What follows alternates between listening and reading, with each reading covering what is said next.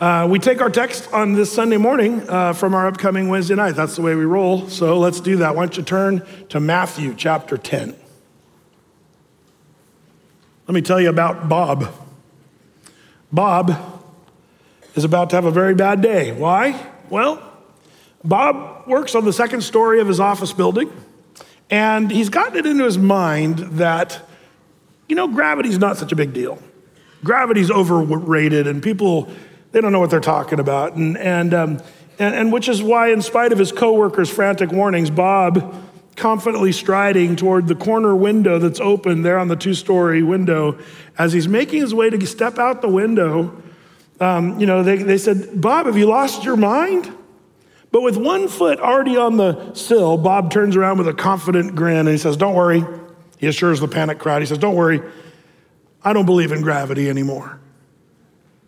You say, "Brett, that's stupid." Well, of course.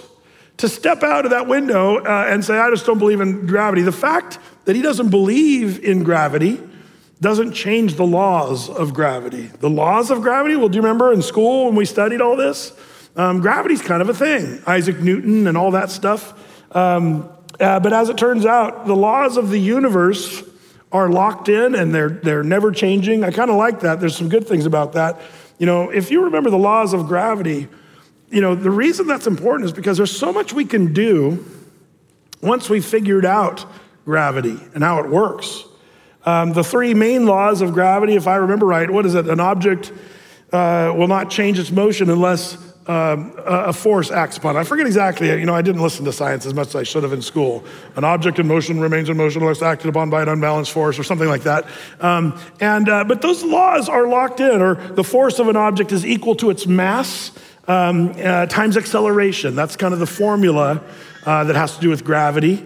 But as it turns out, when two objects interact, they apply forces to each other in equal magnitude and opposite direction. You say, "Yeah, Brett, why do we have to go through all this again? We were glad to be done with that in high school or junior high."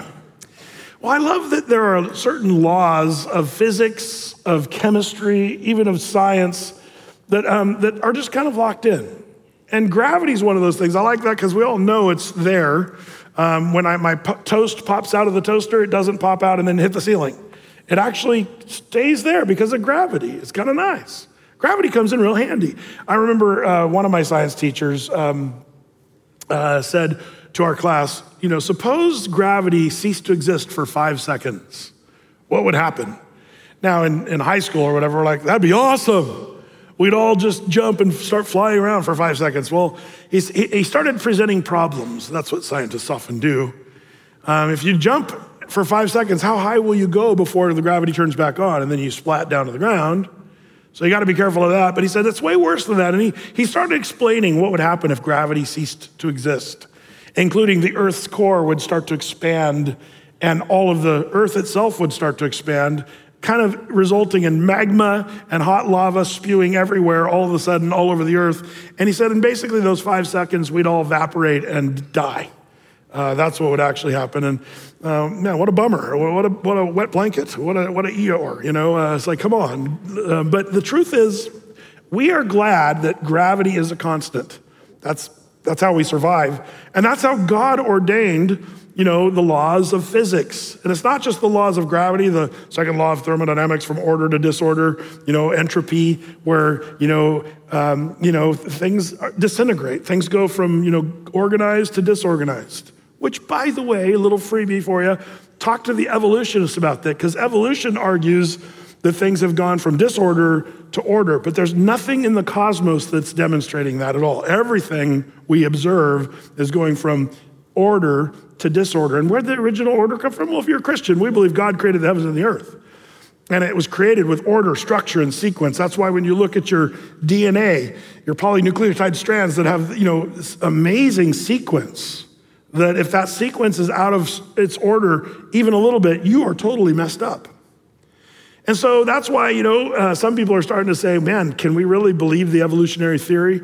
There's scientists that are non-Christian people saying we got to come up with something else because there's too many holes in evolutionary process. But as it turns out, I love real science. Now, you got to be careful with science today because there's people that call stuff science that's not really science. It's actually opinions. And we've forgotten what you're supposed to do if you're going to prove something scientifically. Just because we feel like something's happening doesn't make it so. And that's important to our discussion today here in Matthew. As it turns out, James Overdwin, a physicist at Towson University in Maryland, did a whole write-up, about what would happen without gravity in the universe. And as it turns out, it would be completely flat and featureless, the universe, if there was no gravity. You say, so what? Laws of physics, laws of chemistry. But here's the thing. We believe in gravity, but most of us in this room don't really know how it works down to the most scientific levels. We just kind of know it's there, and we trust that it's there. When you walk outside, you're not hanging on to stuff hoping that you don't fly out into space. It's because we know those laws are locked in. In the same way, and here's the problem, as it turns out, there's laws of physics, laws of chemistry, laws of science, but there's laws of spiritual issues as well. There's spiritual laws. There's things that the Bible says, that Jesus says specifically, that are absolute, things that he speaks absolutely. But we don't treat spiritual laws like we do, laws of physics and what have you. For millennia, the human race, we've, approached the laws of God the same way our dear friend Bob, who was about to jump out the window, is thinking about it. I don't believe in God, so I'm good. But those of us that know God exists are saying, listen, man, God is real and his word is true. And people, because you can't really, the spiritual world is hard because it's not as tangible and physical or touchable as the physical world. And so, because we can't touch it or see it or even hear it necessarily, but I believe that the Bible's kind of trying to tell us something. There's consequences if you ignore the spiritual laws of God. And the spiritual laws can almost be more painful than the consequences of ignoring physical laws. You see, take people disobeying God's laws. Now, don't get me wrong. I'm not talking about the law of Moses or the Old Testament law. That's a study we did a few weeks back. We talked about what the purpose, the law of Moses, given by Moses to the Jews, what's that for? I'm talking about absolutes that Jesus talks about, particularly in the New Testament or in the epistles of Paul or what have you. So like gravity, the spiritual laws of God are constant and unchanging. They do what they do all day, every day, no exceptions, just like gravity. And by the way, one of the things when we learned more about this idea of the laws of gravity and stuff like that, when we learned these formulas that we've got up here, it's amazing what we were able to do once we realized, this is the way it rolls. This is the way gravity works. That's when we were able to invent stuff. That's how we were able to make people be safer. You could figure out the physics of what needs to happen if you don't really defy gravity because gravity's always there and it's still having its effect. But there's a way to negotiate with gravity when you get an airplane, if you have the right amount of horsepower and you got the right, wings and all that, you can actually start lifting off the ground and not defying, but negotiating with, and there's ways we've figured out how to be safer. We've figured out how to go to outer space. Escape velocity and rockets and gravitational pulls with satellites. And it's amazing the science once we figured it out and what we were able to do. In the same way, once a person realizes the spiritual laws, you can do more. There's more to life. And there's great discovery that comes when you realize, wow, the laws of God and the spiritual truths of God's word, man, once you figure it out, it changes everything. And I'm going to say it changes more than the laws of science or physics or chemistry. The spiritual laws affect your life personally, radically. So before we get into the Matthew 10 one that I want to show you, I want to give you a couple other examples of these kind of rules I'm telling you about. Here's a real famous one, and many of you know this, even if you're not a Christian and you've never read the Bible, you've probably heard, you reap what you sow. Or, maybe some people, if you're not a Christian, you've heard it, what goes around comes around. Or what you get out, what you put in. Or the chicken's coming home to roost, right? There's all kinds of phrases we have that talks about how basically whatever you reap, you're gonna reap whatever you sow. Whatever you're planting, there's gonna be the fruit of that and you're gonna see it. Whether you like it or not, you reap what you sow. In fact, it comes from Galatians chapter 6, verse 7. And I want to kind of break this down quickly. but this is a very famous verse. Some of you even have it memorized. But we forget the heavy warning that's associated with this. The first thing Paul says, is be not deceived. Implication, you can be tricked on this one. The reaping what you sow kind of thing, some people are duped. They think that, I'm not gonna reap what I sow. I'm sowing this, but it's not gonna happen, and I'm in denial that it's gonna happen. And here the Lord says, don't be deceived. You're deceivable on this. And then the second warning, God is not mocked. In other words, when God says something is true, it's absolute. And you say, well, I don't believe in that. That's fine, but God is not mocked.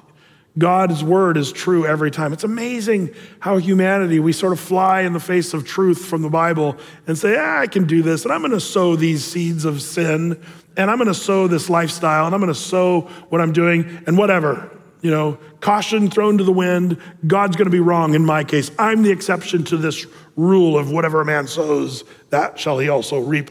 But as it turns out, always, always, always, always, the last part of this is true. For whatsoever a man soweth, that shall he also reap. This is a law of the word. This is a law of life about how things work. And some of you may be stubborn. You might say, well, I'm gonna have to learn this the hard way. And some of you have, or some of you are still learning, or some of you still don't even realize that you're messing up your life because you're just ignoring this reap what you sow kind of truth. But just like gravity, it's a locked-in rule.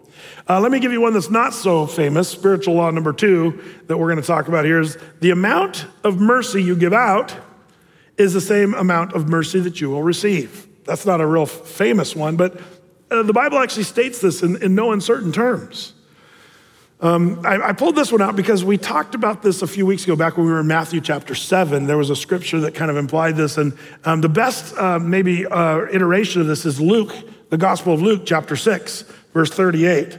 Now, before I read this verse is so many times preached on and talked about, but out of context.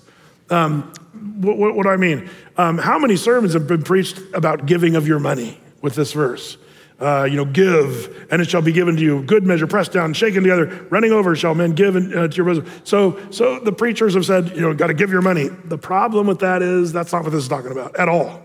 If you read the context of all of Luke chapter 6, the context is mercy, not money. Mercy. So you got to read the whole chapter. But all that to say, when you put mercy in here instead of money, what is Jesus actually saying? It's like this: give mercy, and it shall be given unto you. Good measure, pressed down and shaken together, running over, shall men give into your bosom. For with the same measure that you meet, or meet withal, or give out, it shall be measured to you again. This is a rule. This is a law, a spiritual law. The amount of mercy you show to people that have messed up or wronged you or been mean to you or done bad things to others, the amount of mercy you show to them, you're gonna have the same measure of mercy given back to you. That's a law of God. Some of you wonder, why is everybody so mean to me all the time? Maybe you haven't been very merciful yourself. It's as true as gravity. It's locked in. And that's what I'm trying to show you is these statements. Jesus, who is the creator of all things, Jesus makes these statements, and we should sit up and take note. And that's why I take so much time with this, because the one I'm about to show you is from our text. And it's interesting about these laws of God. You don't even have to be a Christian, and these laws still take their effect. If you're a non-believer, you still reap what you sow. And if you're a non-believer, if you're unmerciful to people, they're gonna be unmerciful to you. So these are absolute rules, whether you're a Christian or not. But this one goes a little different. This one that Jesus talks about. So the whole universe works the way God designed it to work, both physically and spiritually, and no one can change that. Not you, not Bob, no one. We have to be locked into these rules. So this is where we come to our text. Matthew chapter 10, let's take a look. In Matthew chapter 10, verse 39, it says this: he that findeth his life shall lose it, and he that loses his life for my sake shall find it. Now, this is one of many of these stated paradoxes. Jesus offers these paradoxes. The first shall be last, the last shall be first. There's so many of these paradoxes, but this is one of the famous ones. If you're trying to find your life and you're living for finding who you are in your life, you're going to lose your life. But if you lose your life willfully, purposefully, for the sake of Christ, you're going to find life. Now, this is an important one because, as it turns out, a lot of people are trying to find meaning in life or what their life is supposed to be about. What should your life endeavors be? What are your goals? What do you want to achieve? What do you want to accomplish? And our culture has fed you and me for decades now, more than ever, kind of this self-centered, focusing on ourself. And the Lord says, man, no, that's not the way it works. The rules are let go of yourself, deny yourself. Don't try to find yourself. You'll lose your life if you do that, if you try to find your life. By the way, this one's so important, as it turns out, that all four Gospels actually speak this same verse. And as it turns out, not all of the truths that we read in the New Testament are repeated 4 times in the Gospel. This is one of them that's repeated over and over and over again. Jesus says this in all the Gospels: he that finds this life shall lose it. He that loses his life for my sake shall gain it. Now, it was Friedrich Nietzsche who was really into the concept of finding yourself. He talked about how it's one of the most fundamental endeavors of your whole life is to find yourself. And a bunch of people from the 60s tried to do this. Remember when it was really cool? Oh, to find yourself, man. Find your third eye of understanding, or sit in the lotus position, contemplating your navel, finding yourself and all this stuff. And they did that in the 60s. If you're old enough, you remember how weird it got. But in the 60s and 70s, everybody was finding themselves. But when we found ourselves, guess what? We were really disappointed what we found. We didn't like what we saw. So in the 80s and 90s, it became all about improve yourself. Improve yourself. Man, if you don't like what you find, then you got to fix it. So in the 80s, it was, rebel and sort of be your thing and do what you're going to do and exercise. Remember all the yoga and the aerobic exercising, and all of us in the 80s were consumed with working out and getting in shape and all that stuff. Believe it or not, I was even in shape somewhat in the 80s. But it was, a lot of us, we realized, wow, you can keep working out, you can keep doing that. But man, people, the more they tried to find themselves and then didn't like what they saw, so they wanted to change themselves. And then after the 90s and the 2000s came, and it was no longer find yourself or improve yourself, it became love yourself. I love myself. I'm learning how to love myself. Stupid. It's amazing how Christian books have been written on how to love yourself more. It's so dumb. Because as it turns out, the Bible teaches totally the opposite. It's amazing how you can find Christian books, so-called, that go totally opposite of what the Bible actually says. And this is one of those things. I'm just learning to love myself. Please don't do that. The Bible actually says some amazing things about this. For example, it says stuff like this: no man ever really hated his own flesh. In other words, the Bible says you love yourself too much already. We nourish and cherish our life.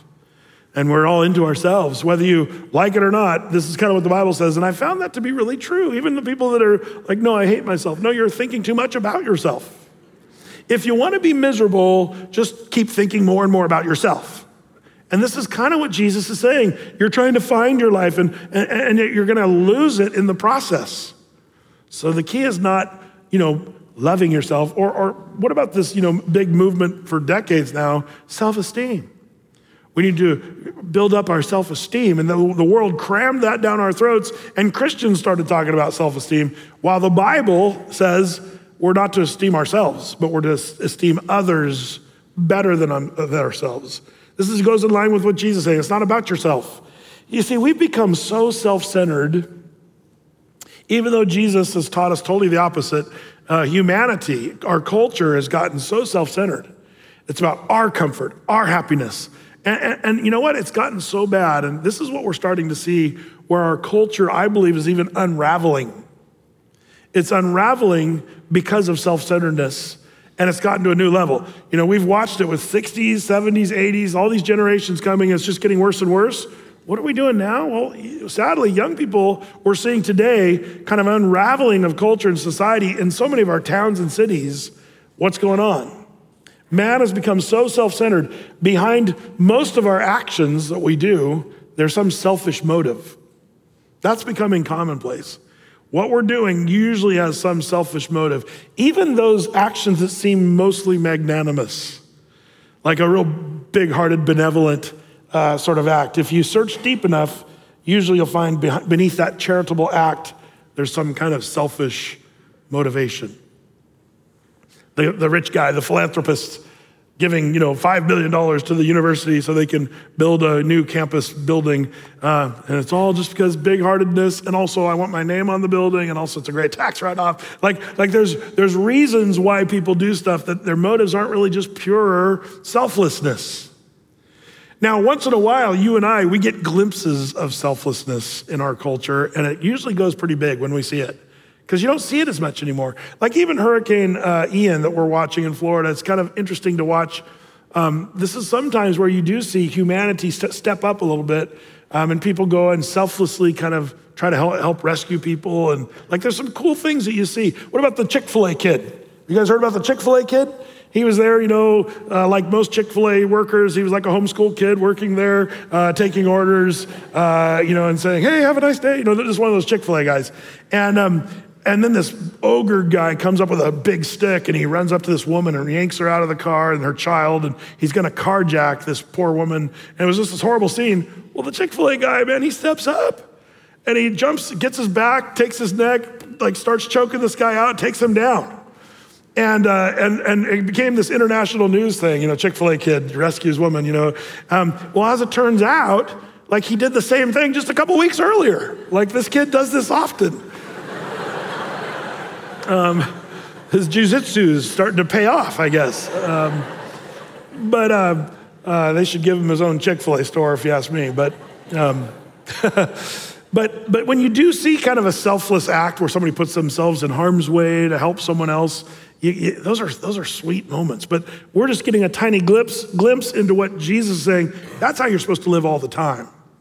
Not for yourself, but esteeming others, not trying to gain your life and build your life and find your life. It's about losing your life for the sake of Christ and following Christ. Boy, it's amazing how we're so self-centered in our culture, even our prayers. Have you noticed how our prayers are self-centered? How many times when we pray, Lord, I, me, my, those are words you do not see in the Lord's Prayer. When Jesus taught us to pray, not once did he say I, me, or my in that prayer. The problems we see in our marriages usually arise because of this self-centeredness. People are looking to satisfy themselves and get their thing and what they want, and they kind of put their spouse as a second. And you got to look out for yourself. That's totally contrary to what the Bible teaches. And so when we start seeing marriages disintegrate and he says, well, she doesn't make me happy anymore, or she says, I don't love him anymore, and I'm not getting not as much of a thrill as when we were a young dating couple. This is just yourself taking over. Marriage, if you want to know the biblical way, is you're supposed to die to yourself and prefer the other person over yourself for all things. And if you don't do that, marriage is going to be really hard. Marriage is hard enough. But marriage is beautiful when you have a selfless, Jesus-giving. Your marriage should be not trying to find your life, but laying down your life. That's what Jesus did. Even as the Bible says, Christ loved his church and gave himself for it. That's the way marriage is supposed to be. So because this has gone unchecked for so many generations now, and it's getting worse and worse, self-centeredness, it's getting to kind of crazy unraveling levels. Like, for example, where is this coming from? And is this whole thing where somebody's walking down the street and some guy sucker punches an old lady? Like, why does that happen? We didn't have that happening until recent years, but now it's happening all the time.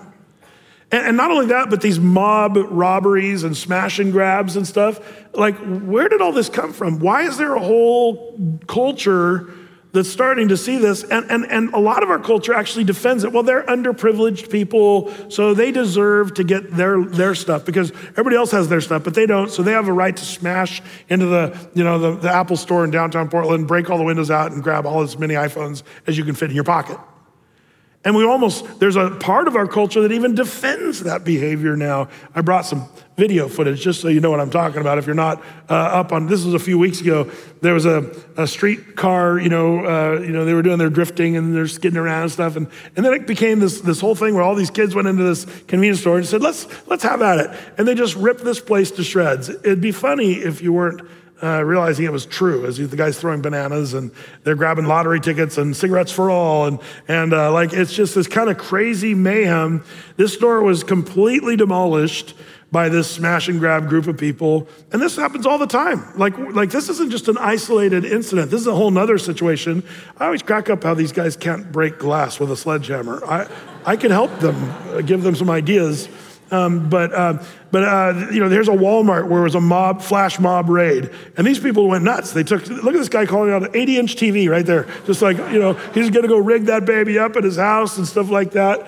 But we're seeing this weekly in the cities around America, the smash and grab and all the destruction. But it's funny because when you talk to the powers that be, they're saying this is an underprivileged people who they're just getting what they actually deserve. They're even, some people say these people are entitled to this. And look at the employees just standing there going, well, I guess we're gonna lose our iPhones in this little raid and stuff. I could go on and on with this, but sadly, I think we're seeing the evidence of a whole younger generation that's coming up. We didn't see this in the 60s, 70s, or 80s. We saw a lot of craziness from those cultures, but this is kind of a new level. And it has to do with me. As long as I'm happy, I don't even care how much I'm hurting the owner of the store or the people around me. It's all about me, self-centeredness. So Jesus tells us this in Matthew 10:38, but notice he goes on later on. We're gonna get there in a couple weeks, Matthew chapter 16. Look at this verse. He says almost the same thing. In Matthew 16:24, then Jesus said to his disciples, if any man will come after me, let him deny himself and take up his cross and follow me. For whosoever will save his life shall lose it, and whosoever will lose his life for my sake shall find it. This is the secret that so much of our world, our culture, our younger generation, they're missing. They're trying to find themselves still. And they're gonna hate what they find. If they ever do find what they're doing or who they are or their very being, they're gonna be very disappointed. And if you try to love yourself, you're gonna be so unlovely, and you're gonna, some people have tried to love themselves. I've noticed the people that have the love yourself mantra, they eventually get to a place where they actually really hate themselves. And that's not healthy. So which one is it? It's not about yourself. Lose yourself. Lay down yourself. That's what it means to take up your cross and follow Jesus. That's what this is talking about. Paul the apostle said it in a similar way, Philippians 1:21, for to me to live is Christ, and to die is gain. You might say, as I live for Christ. Now, Paul was one who did that. He forsook all and followed Christ. And he was even able to say, which none of us could probably say as much as Paul could, he said, follow me as I follow Christ. Paul was a follower of Jesus. He laid down his life, and he even knew that for him to live for Christ, that was the whole thing. But to die, that's even better. When he died, he would go to heaven and be with the Lord. He knew that laying down your life was more important than trying to save your life or find your life. So many people spend their whole lives trying to gain this life, and they end up losing true life. The harder you try to gain this life, the more you're gonna lose it. And this is a hard one to be honest with yourselves about. Introspectively, as you sit here maybe now and think, am I living for myself? What percentage of what I do in any given week is actually trying to struggle to build myself or gain life or improve this or that or the other? And how much of it is actually for the sake of Christ? Am I doing, because we all have to work and we all need to, have a living. I'm not arguing for just sitting around doing nothing. But it's more about what you're doing and your motive behind why you're doing it. Colossians 3:23 talks about how whatever you do it heartily as unto the Lord and not unto men. This is what Jesus is trying to argue here for us, saying this is a law of life. If you're trying to gain this life, if you would, apart from Christ, doing what you're doing for selfish gain, selfish motivation, you're gonna lose life, you lose it. But if you lose your life for my sake, then you're gonna gain it. This is why you and I should perhaps, even though it's hard to truthfully answer why we do what we do, do I go to work for selfish gain, or do I go to work to live for Christ? That's the question you kind of have to ask. Maybe some of you younger students, you're like, do I go to school because my parents make me go to school and I have to do it and make grades? Or do I go to live for Christ? Because if you go to just, for wrong motivation, it's loss. School will be loss. The time you spend there will be loss. But if you go there for Christ, then it's gain. You will see gain. It's amazing how so many of the things we do, it's like we do it for financial gain. Malachi, the prophet, mourned in Malachi chapter 1, if you recall, a few months ago when we were in the book of Malachi. He mourned and said, he said, nobody will even open the doors in the temple or light the fire of the altar in the temple without being paid. It's like they were just a bunch of hirelings. They wouldn't serve Christ or serve God in the Old Testament just for the sake of serving God. They had to make money for them to be motivated to do it. That's the same kind of thing. People will do for money what they won't do for the love of Christ. That's the sad truth. So what did Jesus mean that, he that finds his life shall lose it? If you live only for yourself, you end up the loser. That's kind of put in more modern terms. You end up the loser. And so many people, have you heard people say, I think I'm losing it. I'm losing it. Well, maybe they really are. Maybe you are losing because you're living for yourself and you haven't figured this secret, this law, this rule that Jesus spells so perfectly out. What's interesting though, when you live for Christ, it's good. You'll find life. And one of the things that we have to be careful on this is you will not find eternal life by doing something. You get eternal life because of Jesus. Jesus dying on the cross. You're saved by grace through faith, not of your works, lest any man should boast, the Bible says.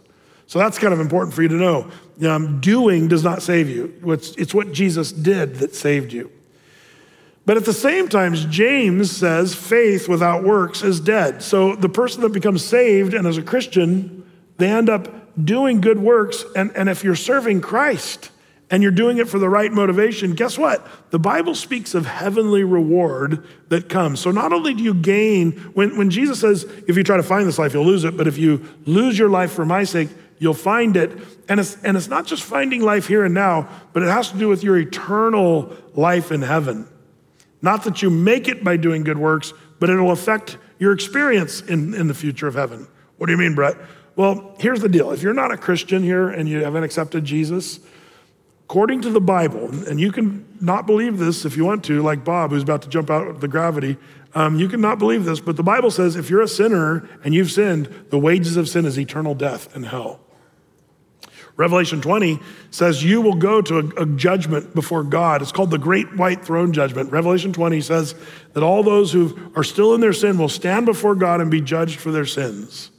And they will be judged, you say brutally. Well, I like to think that God is love, and if he's love, he won't send me to hell. No, God is love, and he's inviting you to be saved from that judgment, and it's up to you to accept that and follow Christ.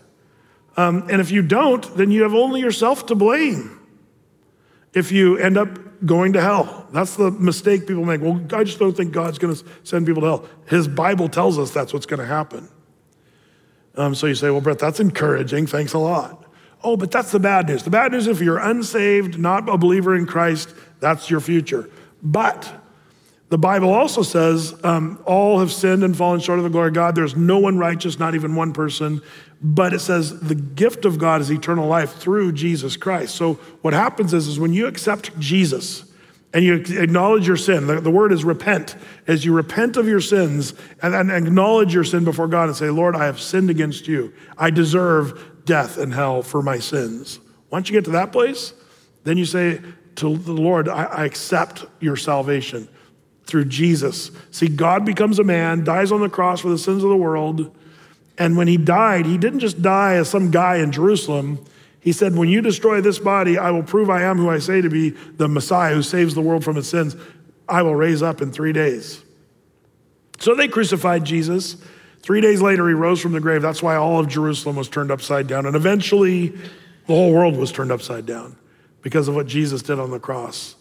So anyone who will confess with their mouth and believe in their heart the Lord Jesus It says you will be saved. Saved. So instead of, if you do that, you have a Jesus foundation.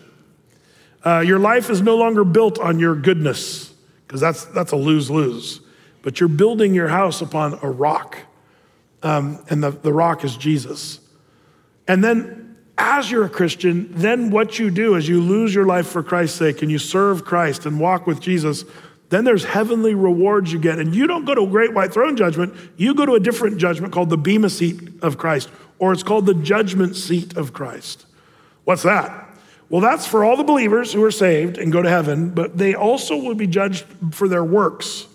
In other words, there's rewards in heaven. Now, be careful. Some of you guys are like, Brad, I don't care about rewards as long as I get to heaven. I don't care if I smell like smoke when I get to heaven.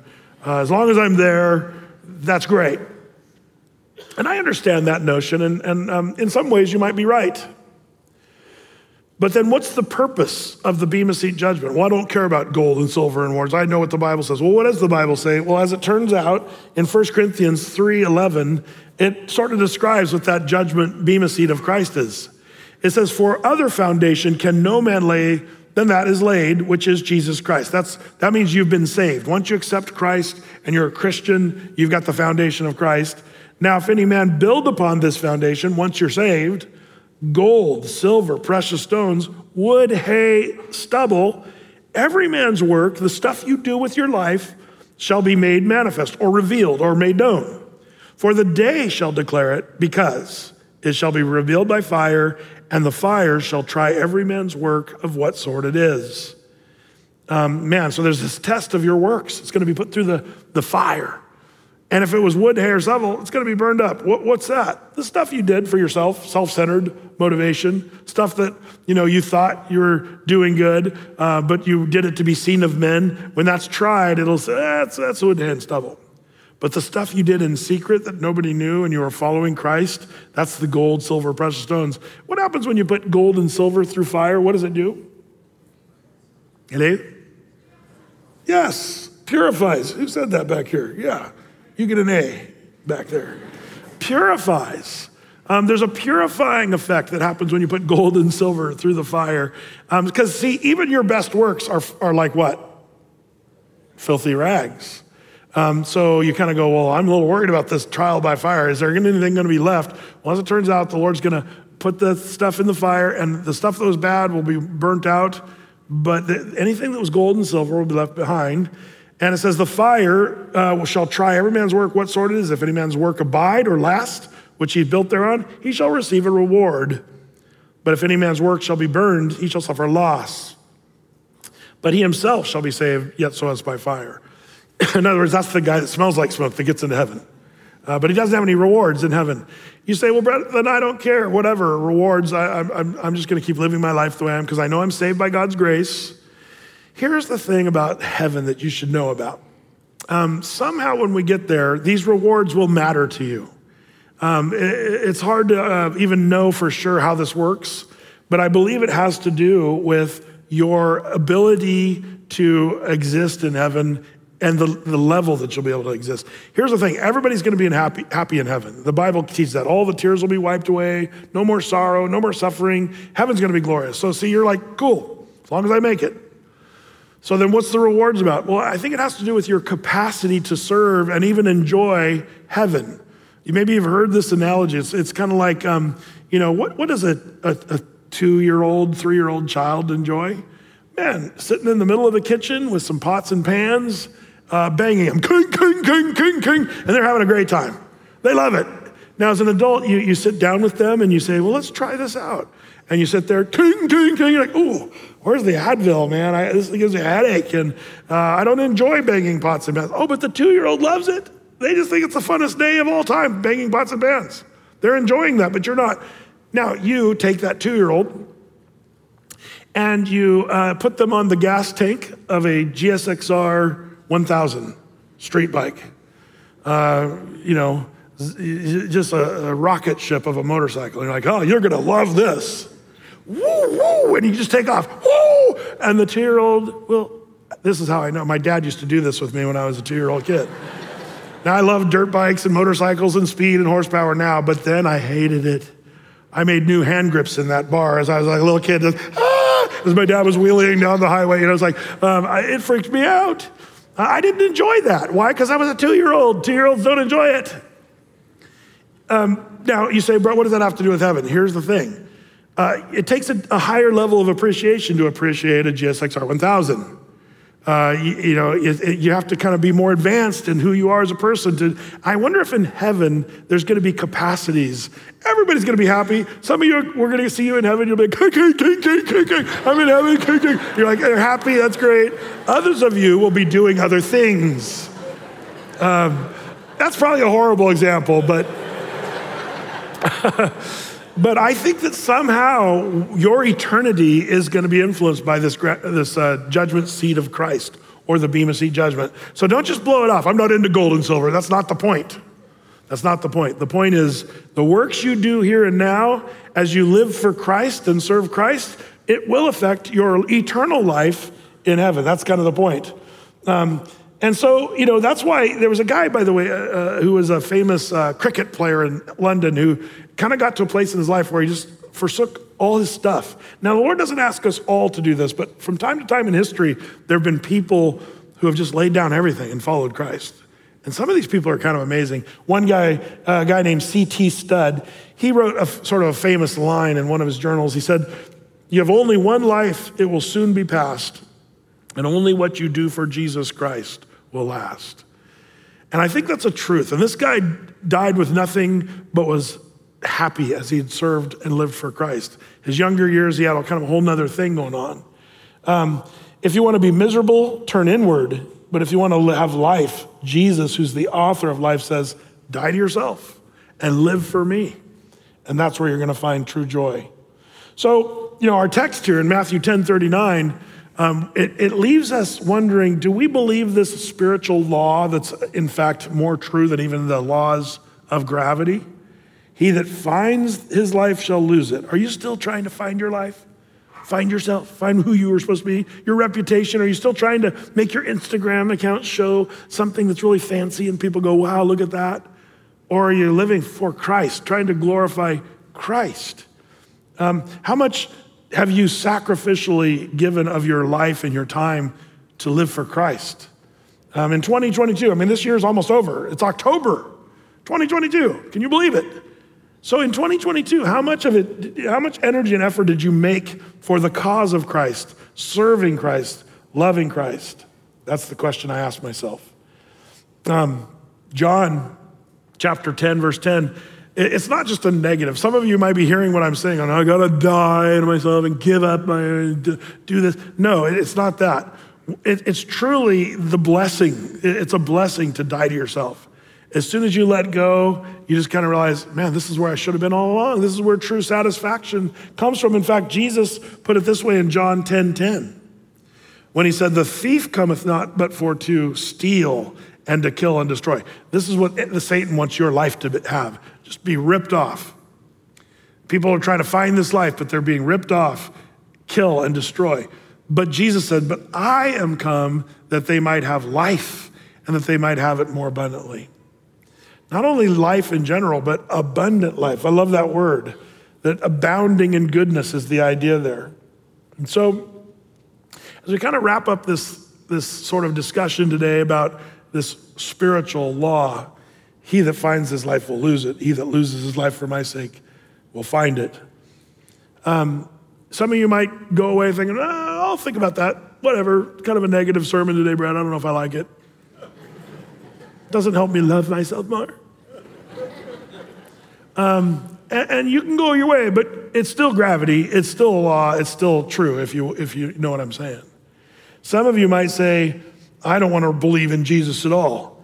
And I don't even know that I believe what Jesus is saying. And I'd put you in the category of Bob. You're acting like Bob, which I started with one foot out the window saying, I don't believe in gravity. There's a lot of people in this world that just kind of take that approach. But when we think about this absolute truth that Jesus is saying, man, what are we missing out on? You're missing out on perhaps the greatest life that could ever be, the person who just doesn't live for self, denies ourselves, takes up our cross, follows Jesus. That's what you need to ask yourself. How can I do that more? What does that look like for me? It may be that you keep doing the same things, but you do it for kind of a different reason. Instead of trying to build up your reputation and your financial portfolio, what if you said, today I'm gonna live for Christ, and I'm gonna do only that which is glorifying and honoring to Jesus, and I'm gonna live my life, even if it seems like I'm losing my reputation or losing life or ground in my work, or not as much esteemed because I'm acting in a way that's to glorify Jesus and not myself. You might feel like you're losing life, but the promise is, as you serve Christ, that's where you're gonna find life. And it's even more true than the law of gravity. Boy, may the Lord give us not only ears to hear, but hearts to do and live by the spiritual laws that Jesus spells out for us. Here's your assignment. As we go through the Gospels, let's look for these absolute statements Jesus makes, because he makes a lot of them. And frankly, I find it in myself and in humanity, we don't believe a lot of them. We say, yeah, whatever. What a spiritually philosophical kind of twisted thing to say. And then we blow it off. But meanwhile, we're wondering, why do I don't feel like I have life? Why am I so depressed? Why am I so blue or bummed or disgruntled with my situation? Maybe we're missing the very life that Jesus promises. So may the Lord give us ears to hear. Let's pray together. And Lord, we're so thankful that your word reminds us of things that are so true. And Lord, we confess that it's so tempting to have such a self-centered sort of demeanor. Instead, Lord, I pray that we would change that. Forgive us for being self-centered. Forgive us to buying into the lies of this world about self-esteem and about living for oneself or building up yourself or loving yourself. Lord, we realize your word teaches to esteem others better than ourselves, to deny ourselves. Help us to learn how to do that practically, Lord.